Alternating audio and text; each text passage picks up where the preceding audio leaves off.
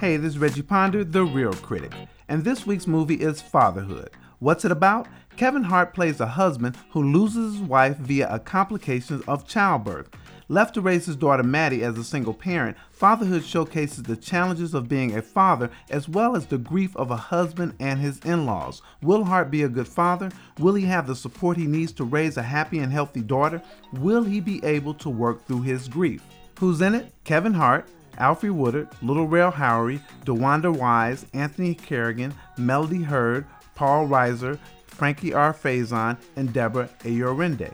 What's to like? Fatherhood looks at real issues a widowed father would encounter, and that is what makes this movie interesting. The issues include doubts from friends and family, and especially his in-laws, that he could raise his daughter by himself. There's his personal insecurities of being a parent and going it alone.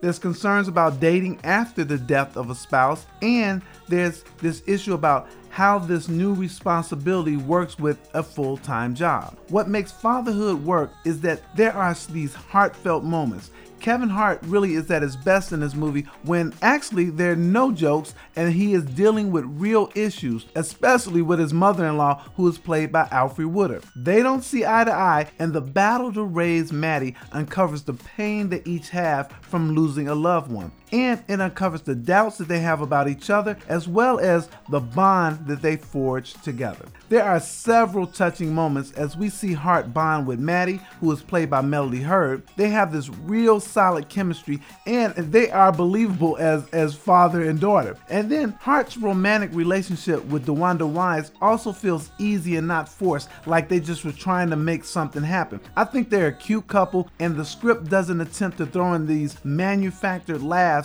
to keep our attention, at least as it relates to their love relationship. I believe that the last third of this film makes this a movie to watch. The characters have been established and the relationship lines have been drawn in a way that puts less focus on the situation and more focus on the people. Hart is more believable and likable as the movie progresses. So what's not to like? It is very clear that the writers